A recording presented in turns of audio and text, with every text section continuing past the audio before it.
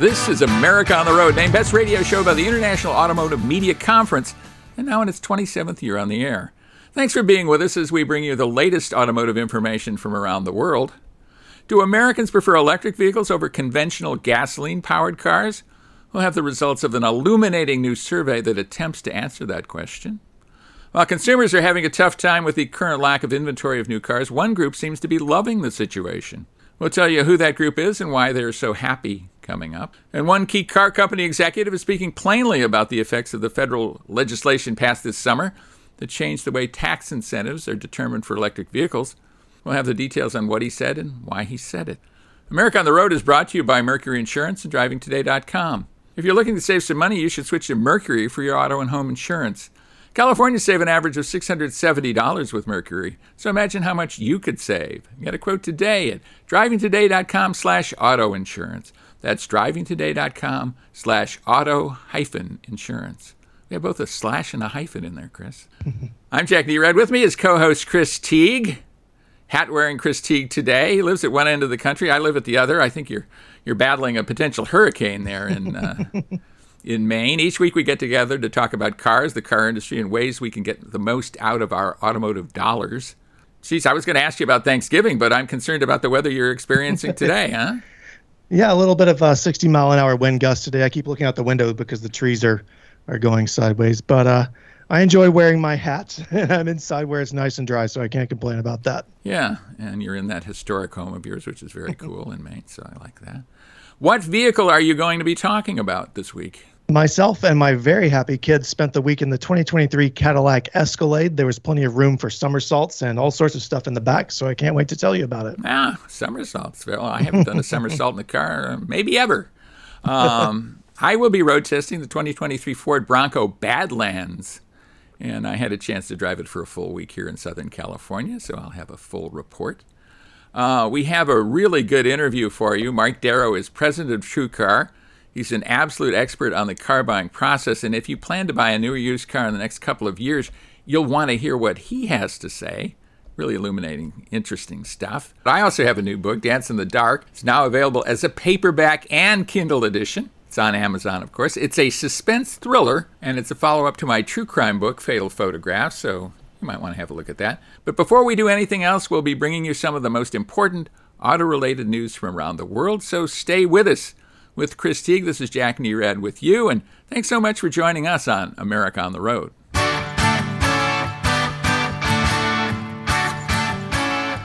Welcome back to America on the Road with Chris Teague. This is Jack Nerad back with you, and thanks so much for being with us on America on the Road. Love having you with us. It's news time here at America on the Road, and there's a question about whether Americans prefer EVs or conventional cars. A lot of people are trying to answer that question. Certainly car companies would like to answer that question. There is a comparison site, actually an insurance comparison site based in Australia, of all places, called Compare the Market, that has surveyed Americans, Canadians, Australians, I guess English-speaking peoples around the world to see where they stand on electric vehicles versus conventional internal combustion engine vehicles. And this is what they found. 53% of Americans said they would prefer a traditional vehicle, a conventional gasoline-powered vehicle, while 34% said they'd prefer an electric vehicle, and the rest had no preference. I wonder about that. This is different than in Australia, where more than 50% said they would prefer an EV, in Canada, where 51.4% said they would prefer an EV. What's your take on all of this, Chris? You know, it's interesting. I'm actually surprised to see EVs comprising such a large percentage of the people who say they want to buy. But it's also not surprising to see that number for EVs is higher in places like Australia and Canada, right? Because we've been complaining about gas prices recently, but these people have been paying 4 or 5 times the amount we pay for a gallon of gas for years now. So that part of it's not surprising. But again, I am surprised to hear that so many Americans would prefer an EV. It's encouraging to me because I think it's the right direction to go. Yeah, I think it's interesting. I mean, you can take it a couple of different ways. I mean, certainly a majority of Americans still want gasoline-powered cars, according to the survey, and I'm wondering how scientific this survey actually is. where 34% said they'd prefer an EV. That's a lot more than the market share, certainly, of electric vehicles in the United States. So, as you point out, it's trending in that direction. Certainly, younger folks like EVs and want them. People 18 to 24 years old were most likely to say they preferred an EV. 70% of people of boomer age or near boomer age, I guess people who are 55 aren't even boomers anymore, would prefer a conventional vehicle. So that's not that hard to figure out, is it? Nope. We asked who likes the fact that inventories are low right now. New car inventories are low. Certainly consumers aren't wild about it. I don't think car companies are particularly happy with it. But I can tell you a group that likes it, and that is retail auto dealers. They are reveling in the situation. They continue to enjoy higher than ever profits. Some are up 50% or more, and it's not hard to figure out why. I mean, you've experienced this yourself, just doing some calls right in your local area, right, Chris? Yeah, I was calling for the Toyota GR Corolla, which is a special car. There are only a few of them being made, but the same dealers I was talking to have RAV4 Primes sitting on the lot. This is a plug-in hybrid mainstream SUV crossover with a $5,000 markup slapped onto the sticker, and so this is pretty common now. It's frustrating for car buyers, and you know how I feel about it, so yeah. We'll leave it there. Well, Ward's Auto did a survey of dealers, and they found that close to 40% of them were either exceeding or far exceeding their revenue and profit objectives for the last 12 months. So they're loving the way things are. Will they stay this way? That's the big question. And I think the answer is it's doubtful they will stay this way for very long. I think as competitive as the global car market has always been and is likely to be, we're going to see some lessening of the problem of inventory. At the same time, interest rates are shooting up. The Federal Reserve continues to raise interest rates in an attempt to rein in inflation. They're reining in inflation by causing a recession. Is that the best way to do it? One wonders about that. But it's certainly going to have an effect on auto sales. I mean, when interest rates go up, auto sales go down. It's you just see that every time, don't you, Chris? Yeah, and as interest rates go up, you say, as you mentioned, people are probably likely to back off of their shopping a little bit. So that's going to continue to encourage dealers to keep their prices where they are. And as you say, it's anybody's guess when these prices are going to start coming down. But from the dealer's side, it's going to take them a while. Even when inventory starts coming back, it's not going to be an immediate switch where they say, oh, well, now we have more cars, we're going to, lower our prices. So it could be a while before we start to see things level off. I'm seeing some hopeful signs, though, here in Southern California. I mean, I'm seeing some incentives. I'm seeing some lease deals being advertised on TV now. You didn't see that a month ago or 2 months ago at all. And now I think there's more than enough inventory of some models, not every model certainly, but some models there's more than enough inventory and the manufacturers want to move those. So they're putting some incentives in the market. So I think if you shop carefully, you might not find exactly what you want. And I know you're looking for a very specialized vehicle right now. Is that to replace the GTI or is that...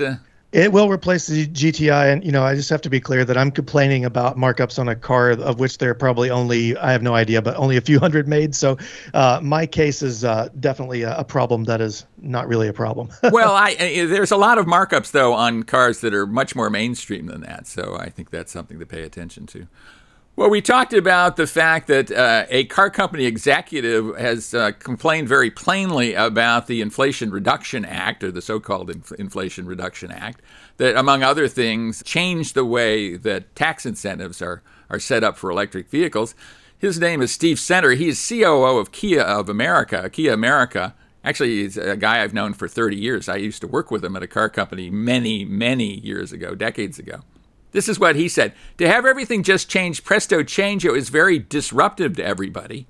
He told this to Automotive News. You have the whole industry aggressively developing and getting ready to manufacture electric cars, and you go in and you change it, and it disrupts everybody's planning. And the reason I think he's pretty cranky, he's working for a company that basically is the number 2 seller of electric vehicles in the United States now, behind Tesla. If you count all of Hyundai, Genesis, and Kia together, they've made a big commitment to EVs. They want to do EVs. And I think they feel the rug has been pulled out from under their feet. What's your take on that, Chris? Yeah, these product development cycles. I'm far from an engineer or anyone who develops these things, but these take years, and these production plans, they've been ramping up for probably 5 or 6 years for EV6 production from Kia, and then Ioniq 5 and so on for Hyundai, and then to have to change all these things to meet new requirements or face the decline of sales because people want to buy a cheaper EV. I can see where he's upset about that. Even though I'm kind of in favor of the concept of the legislation, I can see how the implementation is a huge pain for automakers and maybe some others too as well. Yeah, I mean, I'd love to have manufacturing in America, and I think Kia and Hyundai have committed a lot of manufacturing to America. They're just not building EVs here right now or in any quantity. I think they had plans to do that. Maybe they can accelerate those plans. But I think when government starts meddling in what companies do, it often has unintended consequences, right? I mean, I think the goal here is probably a good one. Have American workers work on cars that are sold in America. That's a great thing. But it's incredibly disruptive when it just comes out of the blue like this. And I think that is what's happened. And that's why I think they're more than a little cranky about that. Yeah, and as you mentioned, if you pull on one string, some string somewhere else gets shorter. So there's always unintended consequences, and with something this big, it is definitely it will be interesting to see how it pans out, I guess, in the next couple of years. Yeah. Well, here's an item I thought was fascinating, and it's comments from a car company executive saying, "We don't want to sell as many cars. We want customers to buy cars less frequently and keep them longer." This is an executive from BMW. And it's like, I don't quite understand that. I mean, that's actually, as a consumer, not a bad plan, is to buy a car and then keep it for a while, pay it off, or buy it with cash, even better, and then keep it for a while. I'm kind of the extreme example of that. The Nerad family has a 22-year-old vehicle in our fleet that's our major vehicle. But to have a car company that typically depends on churn and keeping sales going. How do you feel about that? Yeah, it's kind of opposite of what, as you say, they're used to this churn. The car companies, especially luxury automakers like BMW, they rely on that, having to keep up with the Joneses sort of satisfaction of buying a new car. Oh, my neighbor's got the new M5. I got to go grab the new M5 or the next year. So it is counterintuitive, but from an environmental standpoint, a sustainability standpoint, and from a personal finance standpoint, is probably good, even though I don't follow any of those rules myself. So well, there you go. Well, I mean, that's it for the news. And when we come up, we're going to be road testing some very interesting vehicles. I want to hear about the Teague family and that Cadillac Escalade. And I was in the Ford Bronco, so stay with us for that. With Chris Teague, this is Jack Nerad with you on America on the Road. Thanks so much for being with us, and stay with us through the break. Welcome back, everybody, to America on the Road with Chris Teague. This is Jack Nerad with you, and it is road test time. And wow, we've got some, I believe, quite interesting vehicles to road test. The Cadillac Escalade, somersaults in the back. I want to hear about that, Chris. Tell us all about it. Yeah, I always enjoy driving the Cadillac Escalade. It's one of those things that, when a lot of people think of luxury vehicles or I've arrived, especially when you're talking about American cars, it's the Cadillac Escalade. Football players, NBA players, baseball players, they're all, this is the ride of choice. But we spent the week in the Sport Platinum trim, which is the next to highest trim level. It starts around $109,000. Ours had some options. The price was around $120,000 after everything was said and done. You can go up. I know you talked about the Escalade V Series a few weeks ago, Jack. That one is the top of the line with the giant supercharged V8 for $150,000. But this is not that. This is a more traditional high-end Cadillac Escalade. Even though it's called Sport Platinum, it is still every bit the luxury vehicle. So there's not a lot of speed-related upgrades here. You can get this thing with a turbocharged inline diesel. It's a 3-liter diesel. It's got 277 horsepower and 460 pound-feet of torque. But mine came with the standard 6.2-liter V8. It's got 420 horsepower and 460 pound-feet of torque. For such a large V8, Jack, you get the throaty V8 sound. You start it up, it sounds like a big American V8.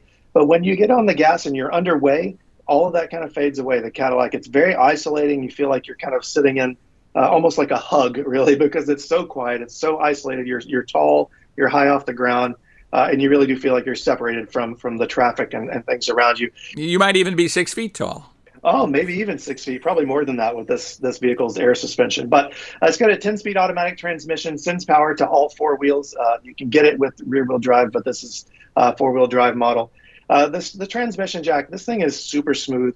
Sometimes with the 10-speed, there's a little bit of a hunting of the gears, especially at lower speeds. You're in town, it's trying to figure out and anticipate the speed that you're going to be going. But there is none of that here. It's very quiet, as I said. It picks a gear, sticks with it, and keeps the engine moving so that the vehicle is going forward, but you're not really experiencing anything other than movement. No sound, no vibration, none of that. As I mentioned, it's got air suspension, so it lowers itself when you get in and out of it. This vehicle also had the optional power fold-out side steps, so not only does it lower itself, but it presents a side step. So entering and exiting is very easy, even for my 6-year-old daughter, who traditionally has trouble climbing in and out of vehicles that are taller than her head. So she enjoyed that. But the other side effect of the air suspension is that it's incredibly smooth. It's able to keep the vehicle planted in the corners so it doesn't feel too tippy like a big SUV typically would. But at the same time, you're going over potholes, especially here in Maine. We have some pretty rough roads. It just soaks all of it up, and it remains quiet at the same time. The inside, it has semi-aniline leather. Jack, I know you love to play baseball, so I want to get your feeling of this. As soon as I sat down in this vehicle, I thought, this smells like a baseball glove, a brand new, out of the bag Rawlings baseball glove, and it just made the whole interior feel really special. So I wanted to get your feel of how the Cadillac's cabin feel. They go to extreme lengths to have a luxury feel in the cabin because so many non-luxuries are doing that. I mean, we see really luxury interiors out of non-luxury brands these days. So I think Cadillac really has to go the extra mile, and they've been doing it. And your analogy is perfect, I think. Yeah, my neighbor came over, and I didn't even say the words to him, and he said, "Oh, this smells like a baseball glove." It's really fantastic, and they nailed the luxury feeling, which at the price point, not everybody does, and I think that's a good move for Cadillac. But seating for 7 people in this vehicle, so it's got 2 buckets up front, captain's chairs in the middle, and then a third row bench seat. This is not the ESV, which is the extended wheelbase version. But even then, with the third row up, there's still plenty of room. My 70-pound golden doodle, I should say, not golden retriever, he could fit in the back with the third row up, absolutely no problem. The kids have plenty of room, as I mentioned, to do cartwheels and move around in the back with the seats folded down. But the last thing I want to talk about here are the screens, Jack. There are 38 inches of total screen display real estate on the dash. You've got a 16.9-inch touchscreen, a 14.2-inch gauge cluster, and a 7.2-inch control panel. It's paired with an AKG Studio 36-speaker sound system, and this thing is loud enough to shake the inside of my house from the driveway. Apple CarPlay and Android Auto are wireless. You've got Bluetooth, Sirius XM radio jack. I can go on about the tech forever. But if you're looking for a luxury SUV and you like the American brands, it does not get any better than the Cadillac Escalade. I can say that. Do you think there's too much screen space? I mean, are they reaching the level of overkill there? I mean, I just wonder, right? Yeah, I think it could be overkill, but the first of all, the color, the contrast, and the brightness of these screens, and also the way they're oriented, make them so that they're not right in your face the whole time, and they're not super distracting. There are some features like an augmented reality video system that displays a camera view in the gauge cluster. Some of that stuff is a little out there for me, but overall, it's not too bad. I will say that. And you like the vehicle, and that's a key thing. Yeah, absolutely. Yeah. And I guess at $120,000, you probably should like the vehicle, shouldn't you? Yeah, there's not much to complain about. Yeah. Well, I was driving a vehicle that's far less expensive, although I thought it was less expensive than it turned out to be when I consulted the Monroney sticker as I was preparing to do the show here. And that is the Ford Bronco Badlands. It's a 2023. Ford Bronco was reintroduced to the market a couple years ago now as a 2021. And, of course, Bronco has a rich history that dates back to the 1966 model year, where they competed against not only the Jeep CJ, but also the International Harvester Scout, a vehicle that I always liked a lot. They eliminated the Bronco after the 1996 model year, Ford did. And ever since then, Ford fans have been saying, hey, bring back the Bronco. So they brought it back in 2021. I think they missed 2 decades of potential very rich sales where Jeep had the market all to itself. The Jeep Wrangler had the market all to itself. The Bronco, like the Jeep, is available in 2- and 4-door versions.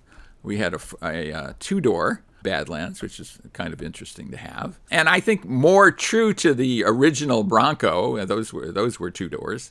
2-door vehicles. And Bronco comes in, it launched with a rather handful of trim levels. It's now available in 10 different trims. It's kind of mind-boggling how this has expanded. I'll read them through really quickly. Base, Big Bend, this is in ascending order of money expended, I think. Base, Big Bend, Black Diamond, Outer Banks, Badlands, so kind of right in the middle there. There are 2 heritage editions that I think are really cool. They've got the white painted grill and, white wheels, and they really take me back to the mid-'60s that I remember quite well, actually, sadly. There is the Wild Track, the Everglades, with a snorkel, its own snorkel, and the Raptor, of course, which is almost its own model. Very, very cool. The base model starts at $32,295. I dare you to find one that you could buy for that kind of money. And this has been a big hit for Ford. I mean, this has been one of the success stories, I think, of this decade, is the Ford Bronco. I see them all over the place here in Southern California, and I think they've just resonated. And I think they've taken a bite out of the Jeep Wrangler. 3 engines available in the Bronco. The car I tested, the Badlands I tested, had the 2.3-liter 4-cylinder, direct injection and turbocharging, an EcoBoost engine. 275 horsepower, 315 pound-feet of torque on regular grade fuel. It goes up to 300 horsepower if you put premium in it. I didn't want to take a bank loan out, so I did not put premium in the vehicle I had. The 275 horsepower was just fine. You can get an optional engine, a 2.7-liter V6, also turbocharged. It offers 315 horsepower. With premium fuel, it's 330 horsepower. The Badlands edition I had the 7-speed manual transmission with a super low crawler first gear. What's your take, Chris? Would you go with an automatic or would you go with a manual in a vehicle like the Bronco Badlands? Yeah, for me, I would only be doing light off-roading because I have kids and always be hauling. I'd probably have a 4-door, so I'd go with the automatic. But I can see, there's absolutely a use for that crawler gear and the 7-speed. So it's useful for the right audience. I think I'd be with you. I'd probably do the automatic. I just think it makes it simpler on the trail. But, really talented off-roaders, I think, can manipulate a manual transmission in a way that is quite awesome, actually. Some of the vehicles can be available with sway bar disconnect, so that's very cool. I mean, this is very well equipped for off-roading, and the Badlands in particular is well equipped for off-roading. When it comes to fuel economy, well, not so much. These are not vehicles you buy for fuel economy. The 4-cylinder I had, 20 miles per gallon city, 21 miles per gallon highway, 20 miles per gallon combined. I guess it's not too terrible for a vehicle as big as this, but it's not all that big. It's a 4-passenger vehicle, too. Another kind of questionable thing about these vehicles is the advanced driving assistance features offered. A little lighter duty than most passenger cars these days. Although the Bronco certainly outdoes the Wrangler. It has Ford Copilot 360. And so it has things like hill start assist and pre-collision braking assist, forward collision warning, automatic emergency braking with pedestrian detection, and it has hill descent controls on manual transmission models. So I guess that's pretty good. You can buy packages for blind spot alert, cross traffic alert. So that's better than the Wrangler in terms of what's available. It also offers the Sync 4 system with an 8-inch touchscreen, which I like. And you're a fan of Sync 4, certainly, aren't you? I am, and it runs well on the 8-inch and the available, I think it's 12-inch screen in the Bronco, 2 apps side by side. It's fantastic. It's very responsive and colorful. One of the best. Yeah. If you go for one of the higher grades, like the Everglades or the Heritage Limited or the Raptor, you can have a 12-inch touchscreen. And that's a pretty big touchscreen in this kind of vehicle. A 10-speaker B&O premium audio system is offered in some of the trims, too. I like the interior. It is definitely, in two-door form, a 4-passenger vehicle. The rear seat is kind of narrow, actually, but it is roomy, and it has pretty good cargo space with both seats in use. It has 22.4 cubic feet of cargo space, so that's more than adequate. Some versions, too, you can get marine-grade vinyl seat upholstery and rubber mats and actually hose out the interior. So that's not bad either, especially if you have kids and you do birthday parties in there. What do you think about that, Chris? Yeah, we're thankfully a little cleaner than that, but I can see a use for it. Yeah. So in any case, very good. I think I might have misspoken about the amount of storage space in the Bronco. It's actually 38.3 cubic feet of space and 83 cubic feet of cargo area. I was quoting figures on the competitive Wrangler there, so you can see the big difference. I like the Bronco a lot. The vehicle I tested, I expected to to cost something like $45,000 or $46,000 was my off-the-cuff estimate. It's actually $58,000, the MSRP. So I'm like, manual transmission, base engine, $60,000. And that's before markup. Yeah, it adds up quick. It certainly does. Well, when we come back, we will have a great interview with Mike Darrow. He is president of TrueCar. And if you're about to buy a new car or even thinking of buying a new car in the next couple of years, he's got a lot to tell you. So stay with us for that. And thanks so much for being with us right here on America on the Road.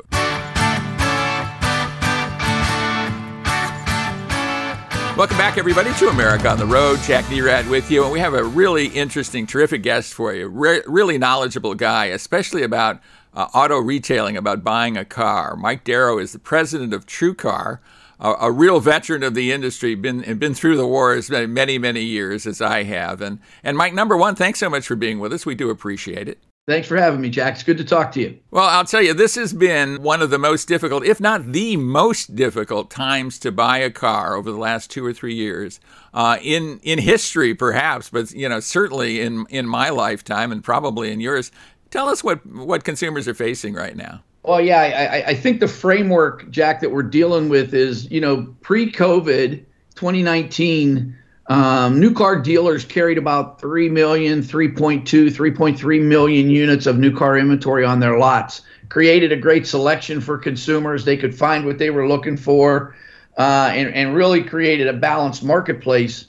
Then when COVID hit and the after effect of COVID, and I think, and you've seen this, our industry actually responded pretty well to COVID. Dealers became very flexible. They started delivering cars to consumers' homes. And we kind of got through the aspect of the COVID impact on the business getting into the tail end of 2020.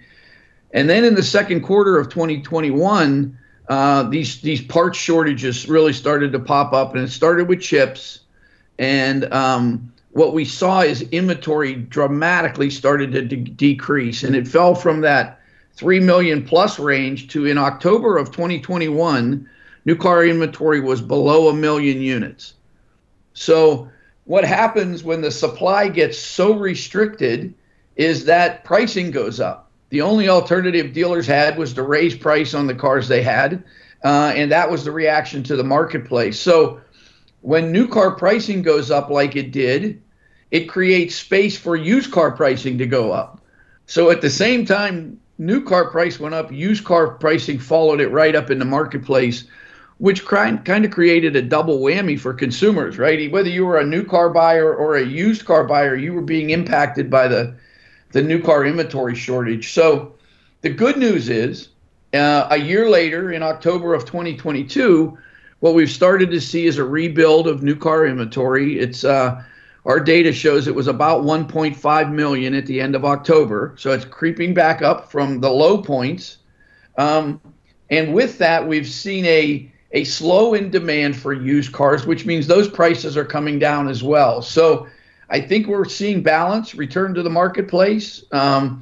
We are in a wonderful industry when there's a balance between supply and demand, and consumers and retailers can interact in a positive way. And I think we're returning back to that spot. Yeah, I mean, most of the time there's a little bit of oversupply in the industry, and before the past 2 years, and that's frankly pretty good for the consumers. There's a lot of competition out there. It's fierce, and pricing and incentives and all that happens. But when inventory is restricted, as we've seen, it becomes a whole different story, doesn't it? It really does. And as we look at the data, and there's a lot of different views on where that balance comes back, but our data shows us that about 2.5 million units is where you get a really nice balance between supply and demand. It doesn't need to push up over 3 million. That's when it gets inefficient for the retailers and for the OEMs, and they have to put big incentives on the cars and do those things to drive volume. So we think there's room for probably another 1 million units in new car dealer inventory, and that'll create a nice balance. Prices will adjust, and we'll get back to a marketplace where there's a lot of pent-up demand out there. People who went to the sidelines because of COVID or pricing, I think are ready to come back to the marketplace. I know I've promised my wife a new lease car for months now, and I haven't been able to go back to the market because we just can't find what she wants. And I think as the inventory builds back up, there's a lot of buyers who will come back to the marketplace ready to buy. Well, and that's what a lot of people are running into, and I think TrueCar certainly can help people with that, right? Help them find vehicles that they otherwise couldn't find. Let our listeners and viewers know what TrueCar does these days. Yeah, so we currently, Jack, we have about 1 million units in inventory, new and used cars. We have about 12,000 dealer partners. About 8,000 of them are franchise dealers, and about 4,000 independent used car dealers. Our business has shifted a bit recently. We used to be a heavily dominant new car brand for shoppers. Now we're more balanced in the type of shoppers we see. And in Q3 and Q4, we were about 50-50 new and used for shoppers on our site actually buying a car from one of our retail partners. So, the traffic to our site, as with many internet properties, has been up because consumers realize they've got to shop online and actually find a vehicle of interest before they even begin to think about going to a dealership. The days of being able to go to your local dealer and see 200 cars on the ground and kind of pick out the one you want, I think are a distant memory. And now consumers are spending time online, finding the car they want. We help them with that. We also help them understand pricing. We help them understand payments, all the things they need to move forward with the purchase. And then in Texas or in Florida, we're running a pilot for TrueCar Plus, which is, our ultimate version of how new car shopping should happen. And we're really excited about it. It's an opportunity for a consumer to go end to end from discovery all the way to purchase. And we're building that out. We've been at it for about a year, seen a lot of success in Florida, and we're ready to expand it to 5 additional states here before the end of the year. So, we want to bring that product to a lot more consumers. We have our traditional leads product available to help consumers where we're not with TrueCar Plus yet, but a lot of exciting things happening for us at TrueCar. Well, I mean, the dream of buying a car digitally and, not necessarily having to see a dealer. I mean, certainly you and I are both big proponents of dealers. I know I am, and I'm certain you are too. I mean, dealers are the lifeblood of this industry, and they do a lot in the local communities. There's a lot of things that they do that's very useful.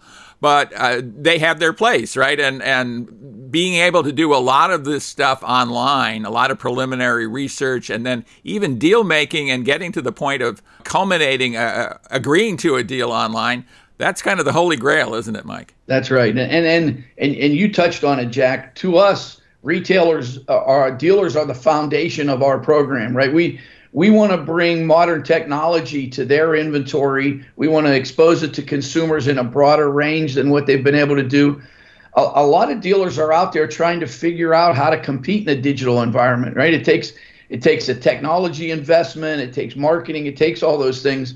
By putting their inventory on TrueCar Plus, we take care of all of that. We've built the technology, we do the marketing and bring the consumers in. They just have to work with us on pricing their inventory and letting us know what products they sell.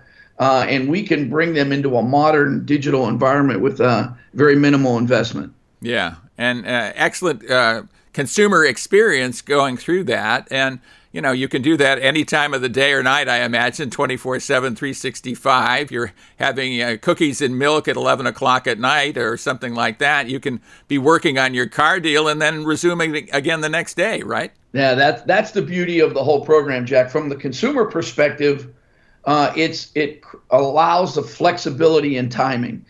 Car buying oftentimes is multi-steps for a consumer, particularly if you have a trade-in. You have to get a value for your trade. You have to understand your buying capabilities and the way you want to address the marketplace. You have to get financing.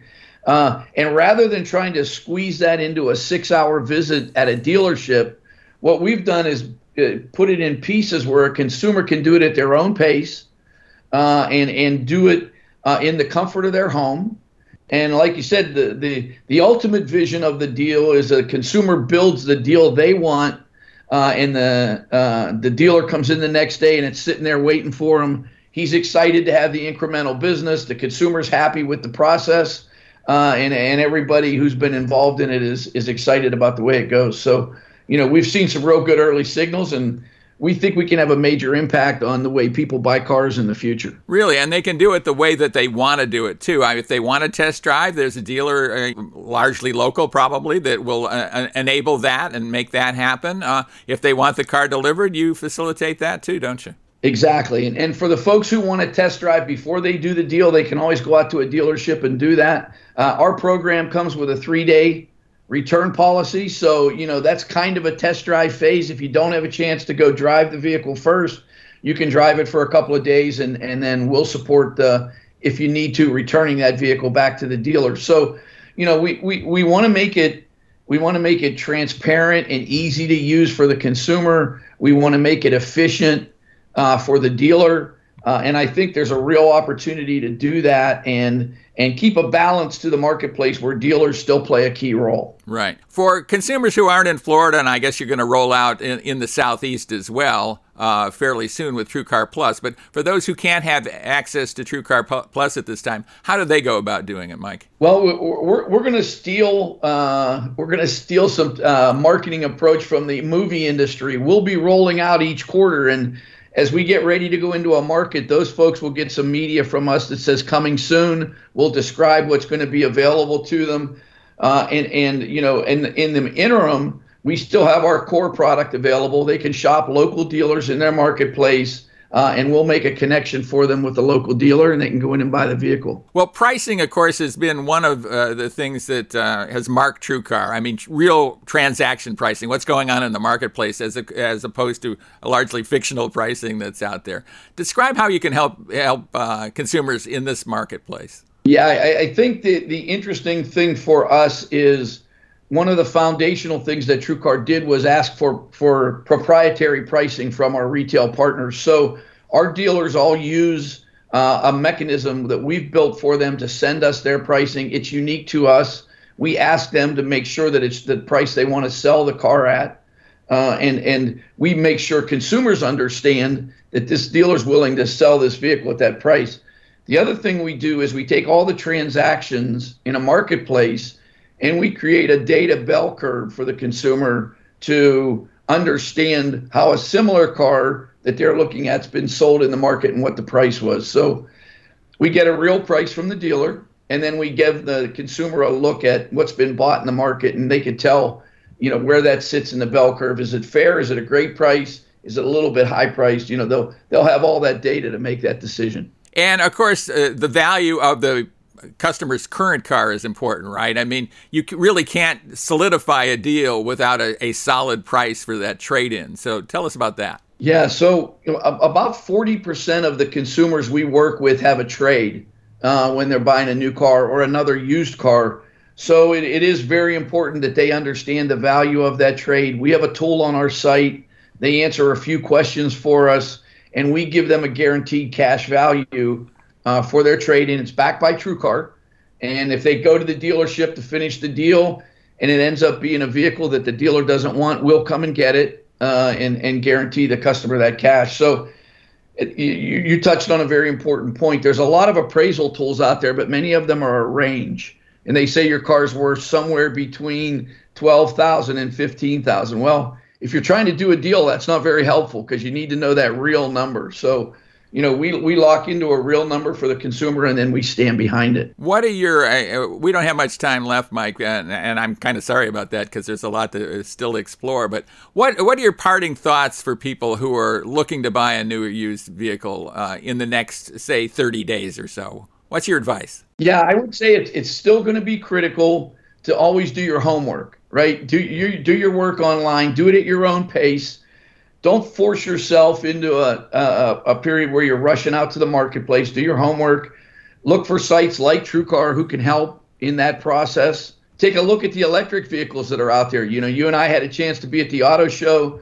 A lot of really good electric vehicles coming to the marketplace, and I think those will continue to grow on the consumer shopping set. But do your homework and let the sites that are out there, particularly TrueCar, help you with getting things done and being prepared when you show up at a dealership. That makes good sense, and you're going to find a lot of great information at TrueCar. So, Mike Darrow, president of TrueCar, thanks so much for being with us. We really do appreciate it. Good talking to you, Jack, and thanks for having me. And stay with us, everybody. We'll be right back right here on America on the Road. Welcome back to America on the Road with Chris Teague. This is Jackie Red back with you, and we're so glad you're with us on America on the Road. We do appreciate you listening, and if you like the show, please tell a friend about America on the Road. Listen to it on the radio, pick up the podcast, all of those things. Watch us on YouTube, for that matter. See Chris's hats. It's fun to watch. See which hat he's wearing today. Here, it's listener question time, and here's a listener question. This is from Leonard in Arlington, Texas. Leonard asks this: I'm looking for a medium-sized SUV that is also fun to drive. Is there such a thing? What do you recommend? Chris?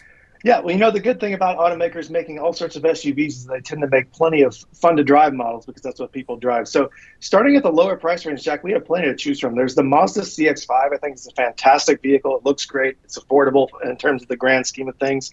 If you want to move up the food chain a little bit, the Genesis GV70 is great. It looks fantastic. It's really comfortable. It's fun to drive. The Alfa Romeo Stelvio is another one, man. It's Italian style. The Audi SQ5. We could keep going. If you want a wild card, Jack, I'm going to throw this out. I want your reaction. The Hyundai Kona N, I think, is a fantastic choice. It's also one of the most affordable ones.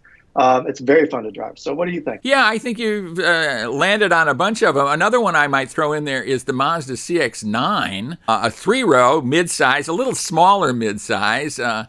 I've had good luck with that, and I think of all the midsize vehicles, it probably handles among the best. And then there is a Ford Explorer version with 400 horsepower that's a kind of a cool vehicle as well. So if you're looking for something like that, but you identified some luxuries that are very cool too, and they're out there, which is very nice. So I think maybe that helps Leonard. And you always help the show, Chris, by providing such great insight. Thanks for co-hosting. Yeah, it's great to be back, or great to be here. I was here last week. I want to thank everybody else for listening to us. If you like what you heard and you want to hear more, you can take us with you wherever you go. If you go to the sportsmapradio.com website, you can find us on Saturday morning. There you can find our podcast on all the major platforms. Yes, and thanks to the SportsMap Radio Network stations for carrying America on the Road. I'd like to plug my new book. It's just published. It's called Dance in the Dark. It's a crime thriller inspired by true crime. I happen to have somewhat of a passion for true crime, and so I wrote this essentially as very much like a true crime book. I think everything in Dance in the Dark is very plausible, so look for that. It's on Amazon right now from E.M. Lancy Publishers, LLC. As you say, our show is available as a podcast, and we want you to join us again right here for another edition of America on the Road.